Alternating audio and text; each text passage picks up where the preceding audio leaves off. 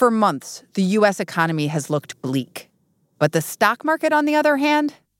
Markets on Wall Street defying the coronavirus, stocks soaring to record highs, bringing the shortest bear market in U.S. history to an end. The stock market has gone up and up and up. What a month it has been. For stocks, it's the best in over 3 decades. It has hit new heights dozens of times, dozens of days this year. It's been an incredible run for these tech stocks, especially during a global pandemic. It's ended at all-time highs. Our colleague Liz Hoffman covers Wall Street. The surge has been primarily driven by a couple of big companies in technology: Facebook, Apple, Amazon, Netflix, Google. And sort of late July and early August, tech stocks just start to rip. They start to rise faster than the rest of the market. And it has a lot of Wall Street scratching their heads, frankly, trying to figure out what's going on. Liz was scratching her head, too. She knew that some investors were buying tech stocks because they thought those companies wouldn't be hurt by the pandemic. But that didn't explain everything. There starts to be this chatter about a single trade out there that is pushing the market up, that there is a whale out there, a single trade that is putting a lot of buying pressure around tech stocks and dragging the entire stock market up with it. Is a whale a technical term? I don't believe that it is. Whale tends to get attached to big trades in the market. These are investors that are out there lurking under the surface, and you never see them, but they can make these really big waves. And what was this whale known as? I guess we're calling it the NASDAQ whale. The NASDAQ whale. Because this single investor was having a huge impact on the tech-heavy NASDAQ index. So Liz and her colleagues started trying to figure out who the whale was. Welcome to The Journal, our show about money, business, and power. I'm Kate Linebaugh. It's Friday, September 11th.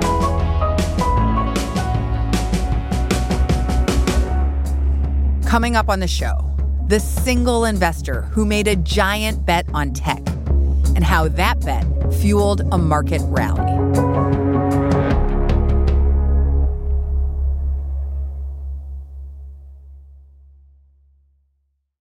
This episode is brought to you by ServiceNow, the AI platform for business transformation. AI is only as powerful as the platform it's built into. Enter ServiceNow. It puts AI to work for people, for employees, for developers, and even your customers, removing frustration and supercharging productivity. On our intelligent platform, AI isn't just a promise. It's happening today. That's why the world works with ServiceNow. Tap the banner to learn more or visit servicenow.com/AI for people.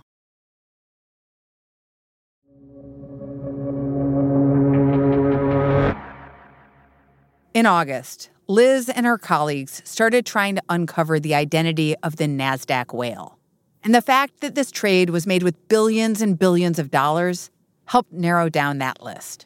There's only a small universe of investors with that kind of money. Could be Warren Buffett, right?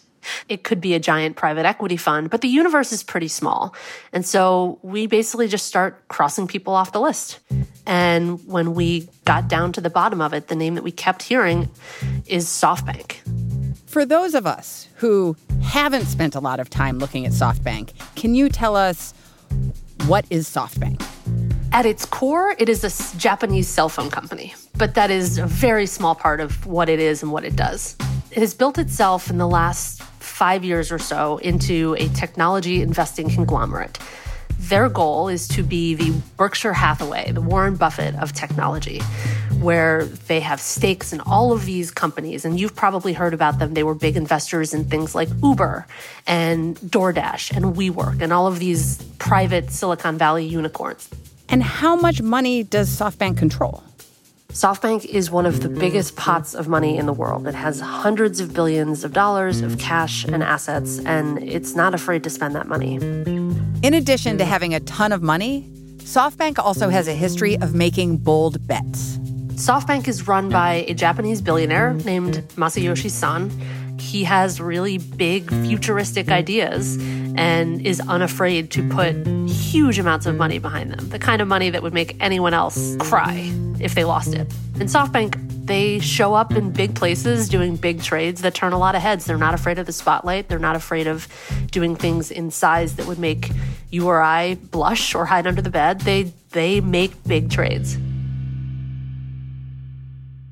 But SoftBank's track record on those big trades hasn't always been good. Last fall, they started losing a lot of money. They'd had a hugely embarrassing blow-up with WeWork, the big office space sharing company.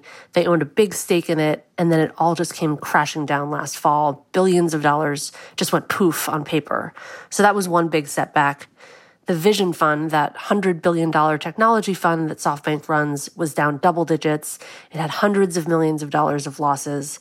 SoftBank had its worst annual earnings ever. They lost $9 billion. Its stock price was way down.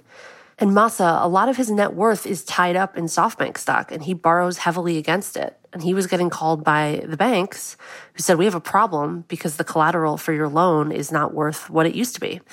I mean, this was a company that looked like it had gotten over its skis and was now, for lack of a better analogy, tumbling down the mountain.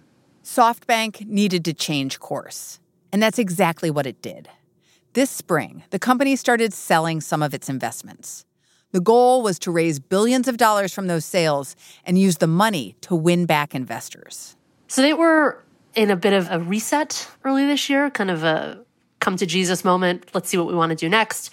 But they were also sitting on a ton of cash. And Masa is not the kind of guy who likes to sit on cash. It burns a hole in his pocket.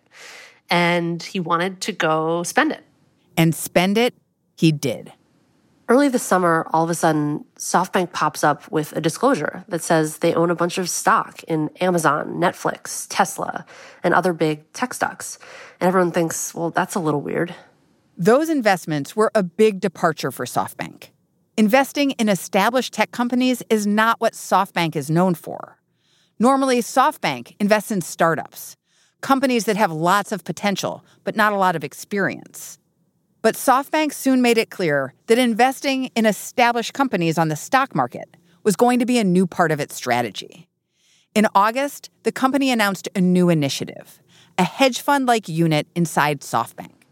They're raising about $555 million, which is important only in that in Japanese, the numbers 555 is pronounced go, go, go. And that's not an accident. Masa is very much into hidden meetings and Easter egg clues. And they started to put some of that money into tech stocks. Plenty of people have gotten really rich in the last 10 years, and no one has gone broke betting on big technology companies. They just keep going up and up and up, and that's a wave that you can ride. And if you can ride it just a little bit smarter and put just a little more money into it than anybody else, and those are two things that SoftBank prides itself on doing, you can make a ton of money. And SoftBank's move to ride the tech wave, a little bit smarter with a little bit more money, led it to make the bet that would help drive the market to record highs. That's after the break.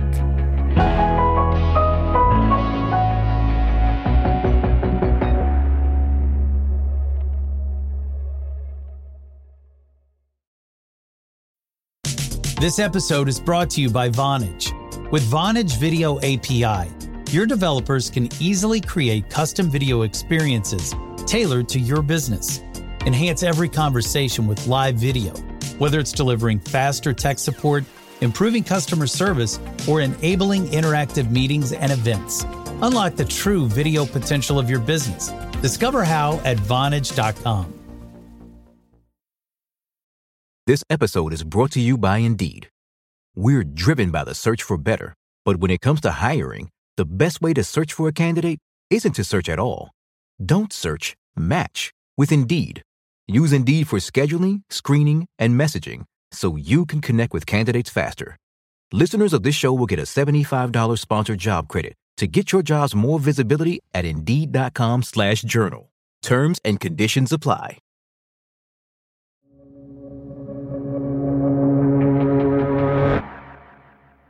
This summer, SoftBank made another massive bet on tech stocks using something called stock options. Now, the way to think about options is there's a simple way to buy stocks, which is that I give you money and you give me a share of Apple. But there's this whole other market called options, which is I give you a little bit of money, not enough for a whole share of Apple. And then I get the right to buy that share in the future for less than it would be worth. They're bets on the direction of a stock. And SoftBank's bet was that the direction the tech stocks would go was up. And so it bought $4 billion worth of options, which gave it the right to buy shares of those tech stocks later on. And an options trade like this goes beyond just the investor making the bet. When the time comes, someone on the other side of the bet has to have the stock for them to purchase. When you buy an option from somebody, that person is on the hook to find that share of Apple to give to you later. So more often than not, they go out and buy it. So it has the same effect as if you'd just gone out and bought the stock. And when buyers of a stock outnumber sellers of the stock, the price goes up. And so a bet this size has this kind of chain reaction where the direction that you bet, if you put enough money behind it, you can make it true. And so here's SoftBank betting on the market to go up and putting so much money behind it that they basically guarantee that it will go up. So essentially what you're saying is it's a factor of SoftBank's scale. Like a retail investor who buys an option for, say, Apple isn't going to turn the entire market. But because SoftBank was putting so much money behind its bet, it changed the dynamics of the entire market. Yes. Another thing that happened is that SoftBank's options bet had an outsized impact on the actual share prices. Because of how options work, this $4 billion bet likely led others to purchase tens of billions in tech stocks. And according to analysts, that made SoftBank's trade one of the main drivers of the tech rally this summer. And that's how SoftBank became the NASDAQ whale. But as of now, it's not clear how much money SoftBank will ultimately make from this bet, because it could also backfire. A market that goes up can also come down. When you have a single trade or a single investor that's able to prop up the markets and push them up, that trade can unwind very quickly, and the money that was made on paper for them and everyone else can evaporate just as fast. So this massive trade could also drag the market down. Absolutely. The tech sector fell this week. It's bounced back a little bit. It's hard to untangle exactly what's causing all of those things. I think it's easier to say that SoftBank had more to do with the run up than the decline. But, it fell from heights that it only reached because this trade was pushing up prices. SoftBank hasn't commented on this trade. Some sources have suggested that the company designed its bet in a way to limit huge losses. And when this trade was reported, a lot of people weren't happy. The company's stock dropped by 7% on Monday after the news broke, erasing more than $10 billion in SoftBank's market value. It has kicked up, I think, some long-running concerns about SoftBank, that they are a bunch of cowboys sort of sniffing out an opportunity in the market and pouncing on it without a ton of forethought or strategy. Investors like to see you make money, but they don't like to see you make money doing something goofy, because it means that you can't do it again and that it doesn't really have anything to do with your core business. So its investors were not happy at all. But SoftBank's move doesn't just have implications for the company or for its stock price. Liz says it speaks to the power of the tech sector today. We've gotten to a point in markets over the last decade or so where a very small number of people and companies wield a huge amount of power. This trade showed the ability of a single investor with a big thesis and a ton of money to take advantage of the way the market has developed and the huge sway these technology companies have to really pull around people's savings. My 401k went up and down because of something SoftBank did, and I had no control over that.